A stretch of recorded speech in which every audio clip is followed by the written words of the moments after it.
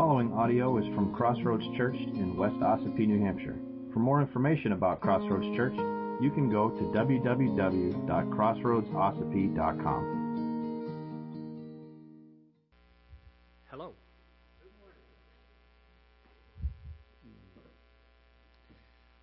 Well,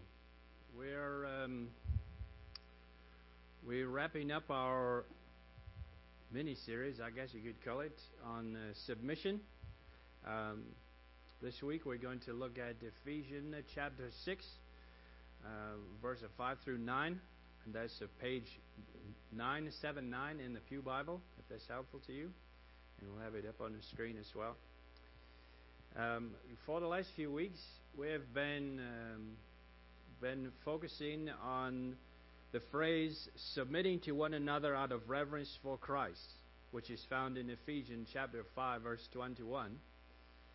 And Paul got very specific in his letter to the Ephesians, dealing with the application of submission in the primary relationships within the church family, relationships between husbands and wives, between the parents and children, and now today we're going to look at masters and his servants. Dave, it would have been a great object lesson last week for parents and children and honoring our parents. And I praise the Lord for your continued honoring your mother and father by taking care of them and being an object lesson for the rest of us to learn from. So praise the Lord for that. So we're going to look at our text this morning, and then we'll pray and get started. This Ephesians 6, start at verse 5.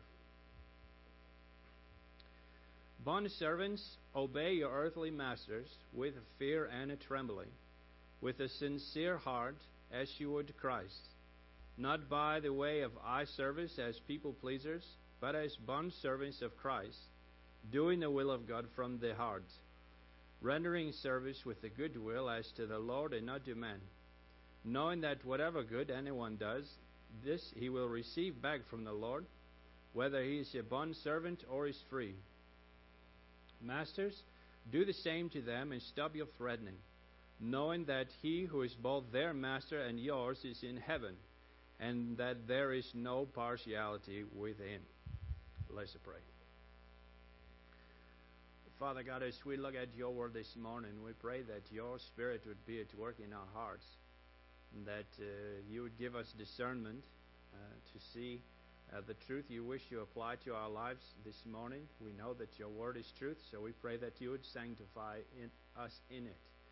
And we trust you with this work. We give you our hearts and our time this morning. In Jesus' name, amen. Now, I don't think we can get very far in this sermon this morning. Sorry, I can't read the words. I don't think we can get very far this morning without dealing with the elephant in the room. And that's the concept of slavery. Some of your translations don't use the word bondservants, but use the word slaves. I grew up using the New International Version of the Bible. Anybody here have that? All right, we'll pray for you and get your real version of the Bible. I'm just kidding. If you are reading that out of the NIV this morning, the word bondservants that I read comes up for you as slaves. And some of the rest of you may also have a similar translation of the word. Now, theologically speaking, it has been established already that there are no castes in Christ. There are no class divisions. In the church, there is no caste system where you are a certain level of person and can't ever rise above that. Paul wrote in Galatians chapter 3, verses 27 and 28, he said, "For as many of you as were baptized into Christ have put on Christ. There is neither Jew nor Greek, there is neither slave nor free, there is no male and female, for you are all one in Christ Jesus." As they say, the ground is level at the foot of the cross. Well, that doesn't change the fact that for Paul's original audience in Ephesus, slavery was real. and it was a harsh reality. Scholars believe that there were over 6 million slaves in the Roman Empire. That's over half the population of the empire was a slave.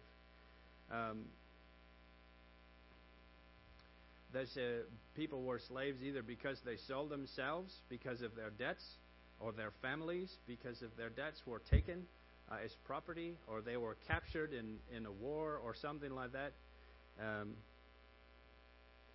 It's an unfortunate circumstance. What is interesting is that nowhere in the Bible is slavery directly condemned. There is no "thou shalt not own slaves" in the Scripture. But the reality is that the preaching of the gospel, the preaching of freedom in Christ, in the Roman Empire slowly and subtly overturned slavery in Rome and led to the fall of the empire itself. So when we say that Paul was one of the most influential people in the world, that's not a joke. Because of Paul's work in the Roman Empire and preaching the gospel, the empire fell. The cruel oppression of the Roman Empire fell at the preaching of the gospel. And slavery fell with it, at least there. There's no crusade, there was no war, there's no picket lines, just the preaching of the gospel to every creature. Now, slavery in our day is still a very real and very evil reality. Human trafficking is a huge problem, and there are a number of organizations worldwide that are combating this problem, and they could use our prayer. However, I do not believe that this text this morning directly applies to this horrific condition today. So you're not going to hear me rail against slavery this morning, because we are, well, not to make a pun, but we are slave to the text. So we're going to look at what the text says and go with that. So if it doesn't apply to the horrific condition of slavery, I believe it does, in principle, however, apply to everyone who has a job. I once discussed this text with a man who so bristled at the idea of being called a slave that he completely rejected any application of the principles found here in the text. I told him, in my very compassionate way, you are a slave. There's nothing you can do about it. And he says, I'm self-employed. I'm a slave to no man. Nobody owned me. I work for myself. Well, I said, stop showing up for work. See how it goes. The truth is that all of us who work for money, voluntarily, albeit temporarily, sell ourselves. We sell our experience, our energy, and our talents 8 to 10 hours at a time. And if you don't want to think of yourself as a slave, even a temporary one, again, I challenge you, stop showing up for work and see how it goes. You'll be free, all right?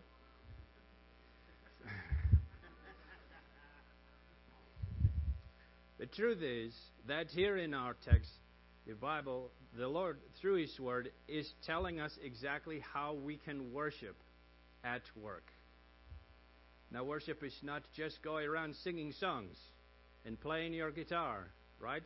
Or play whatever instrument and sing at the top of your lungs. There's a lot more to worship than that. So we're going to look at this again a little bit at a time. Bondservants, obey your earthly masters with fear and trembling, with a sincere heart as you would Christ, not by the way of eye service as people pleasers, but as bondservants of Christ, doing the will of God from their heart, rendering service with a good will as to the Lord and not to man, knowing that whatever good anyone does, this he will receive back from the Lord, whether he is a bondservant or free.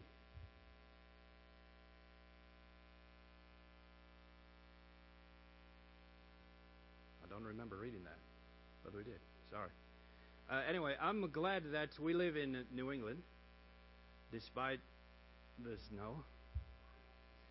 and the several hernias I now have for shoveling off my roof. Virginia, thank you. I'm glad we live in New England because the first principle here that we can find for employees is do your job. That's a familiar phrase to some of us, sports fans. Do your job.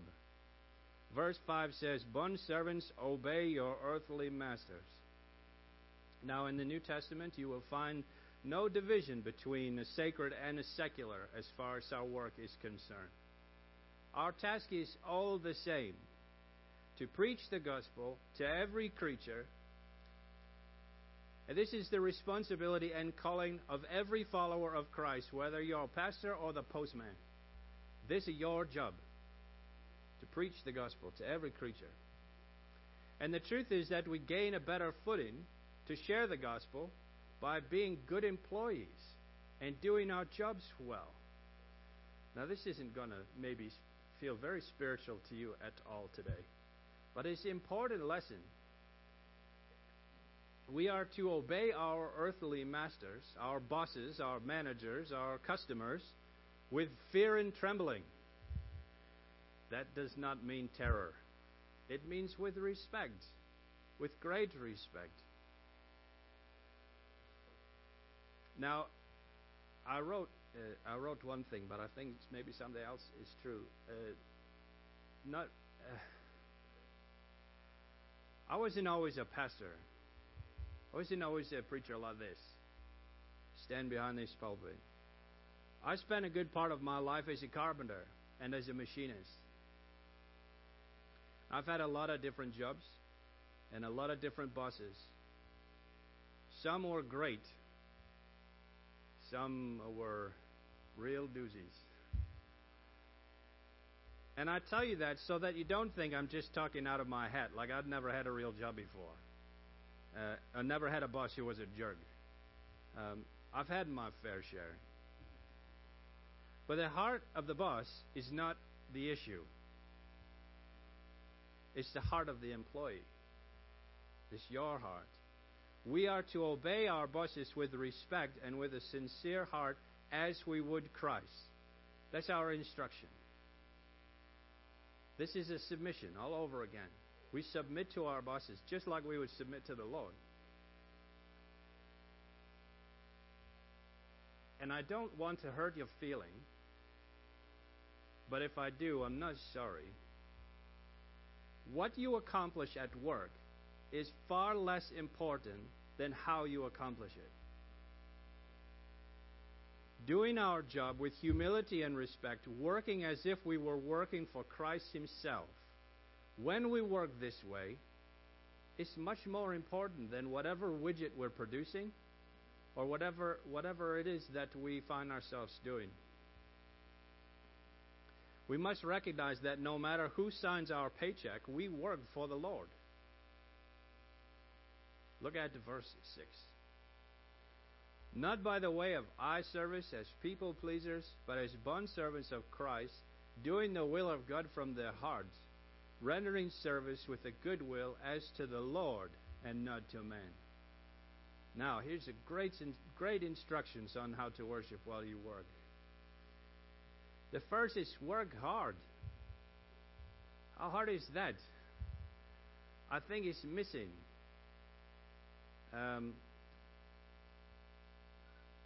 As the generations pass, we've talked about how parenting has changed. I think work ethic has changed a great deal as well.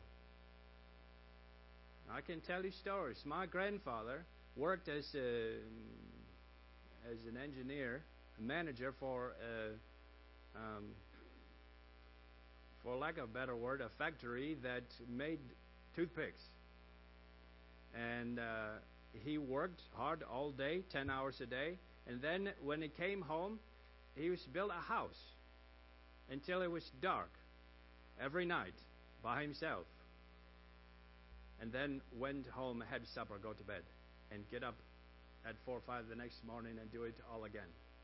Sun up to sundown, he worked. And my father didn't build a house, but he got up every morning at 3:30 and went to work work his job for General Electric, work at the same bench, doing the same job for 38 years. Why you roll your eyes? This is hard work. That's the work ethic. And it's honorable to the Lord. I never kept a job more than 4 years. Till now. We work hard, not as a way of eye service, meaning not just while the boss is working. Are you two different kinds of employees? One when the boss is there and one when he's not?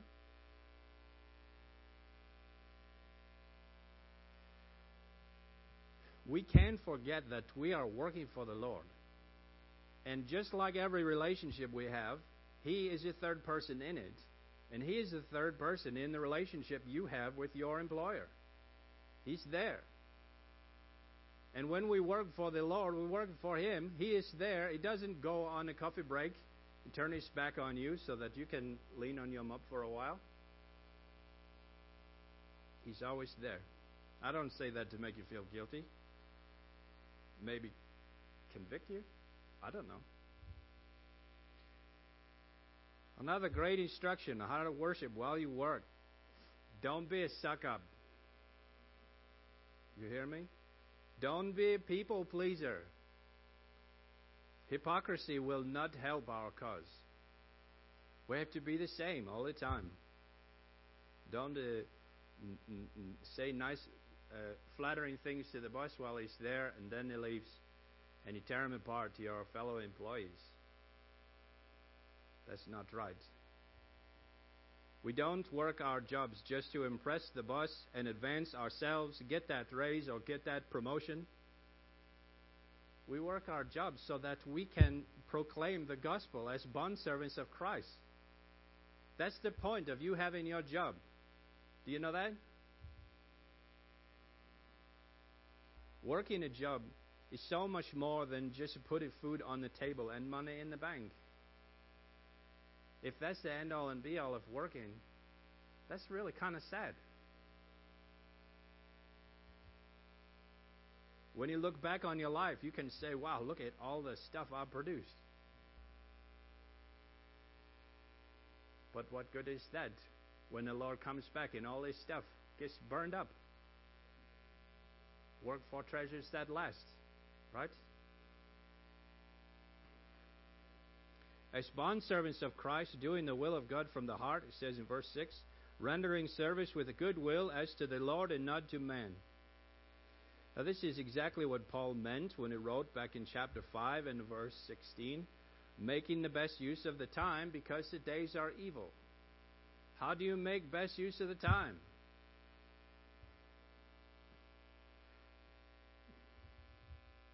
Our jobs are our greatest mission field. Most of us will spend more hours working than we will even with our own families. And that's the truth. Sometimes we have to put things on the back burner because we've got to work. We've got to travel. We've got to do hard things. We've got to put time in. But what we are doing is not just making money. What good is money anyway? Pay the bill, buy some bread. Working hard, being a good employee, because we want to honor the Lord and not just get a raise, will give us the best opportunities to share His love with those who we work with and work for. Now, this doesn't mean just to lean on your mop so you can preach the gospel to everybody that walks by. But to work heartily, work hard for the Lord and not for men, that our hard work will be a testimony. I don't know how anybody wants to listen to that slacker that's never doing his job. What do you care what he thinks? When you look around at the other people that you work with, you know who I'm talking about. There's always that one person.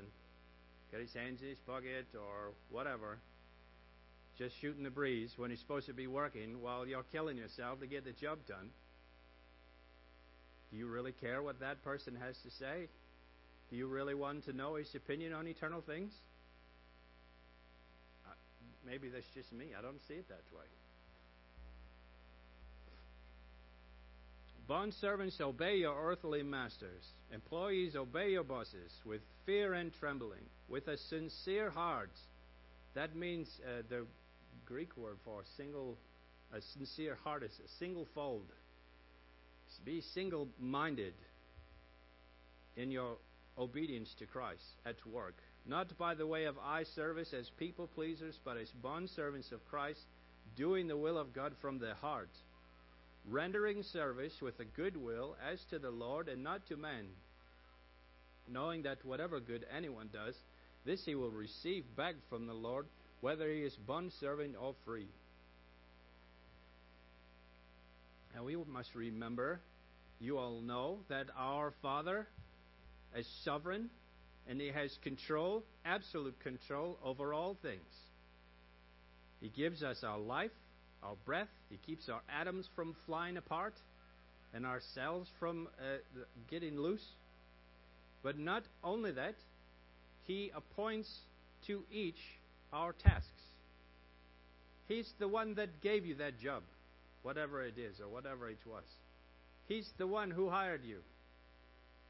Whether it's to represent Him at the factory or the school or the hospital or the store or the office, it is in His hands to decide where and how that goes. And it is our task to be faithful, to work faithfully for Him as Lord. So in this way, it doesn't matter what you're doing for a living, as long as you're living for the Lord while you're doing it. And we can be sure that whatever good we might do while working for Him at whatever job He provides, we will receive back from Him, either in this life or the life to come. This is a promise from God. Remember, we talked about a promise about honoring your mother and father, that it would go well with you, and you live long in the land.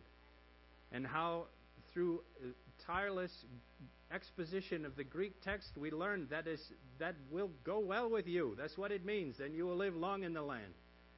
It's a blessing from the Lord, a promise from Him. And you will receive it either in this life or the life to come. These are the same thing. Whatever good you do, the Lord will give back to you, whether it's in this life or the life to come.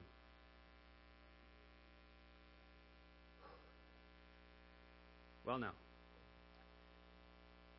fortunately, the employees are not the only one that the Lord addresses here in the text.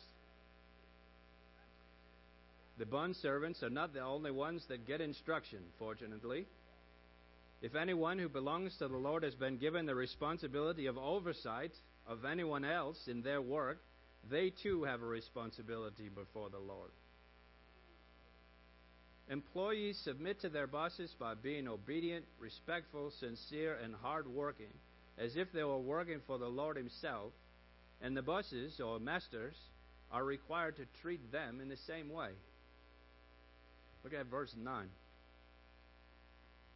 Masters, do the same to them, and stop your threatening, knowing that He who is both their master and yours is in heaven, and that there is no partiality with Him. Now, what makes a good boss? Let me ask you that. Anybody here ever had a good boss? I work for some really nice people. What makes them a good boss? I'm sure that we've all had good bosses and terrible bosses and somewhere in between. But what makes a great boss? A great boss, this is my opinion, a great boss is someone who hears his employees or her employees. Right? Here's what they have to say. They listen to what they're saying and they help them in their work. Because what good is it to make an employee more miserable? I'm going to make your job harder so that you produce less, your morale is low, and the beatings will continue until morale improves. Right? This is to be listened to be heard, to be helped in your work. That's the kind of respect an employee craves, right? To be heard and appreciated. A great boss does not motivate with fear.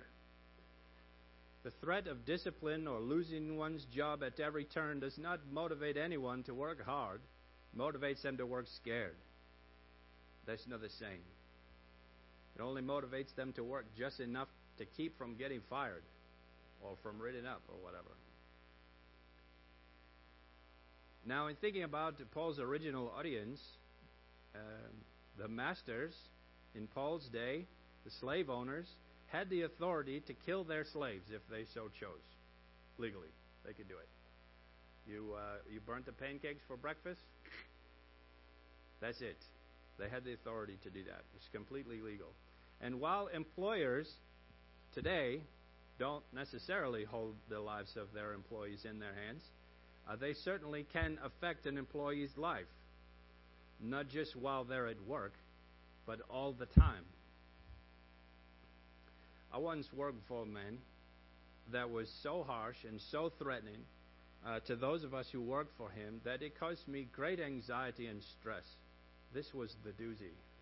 He's the far end of my spectrum.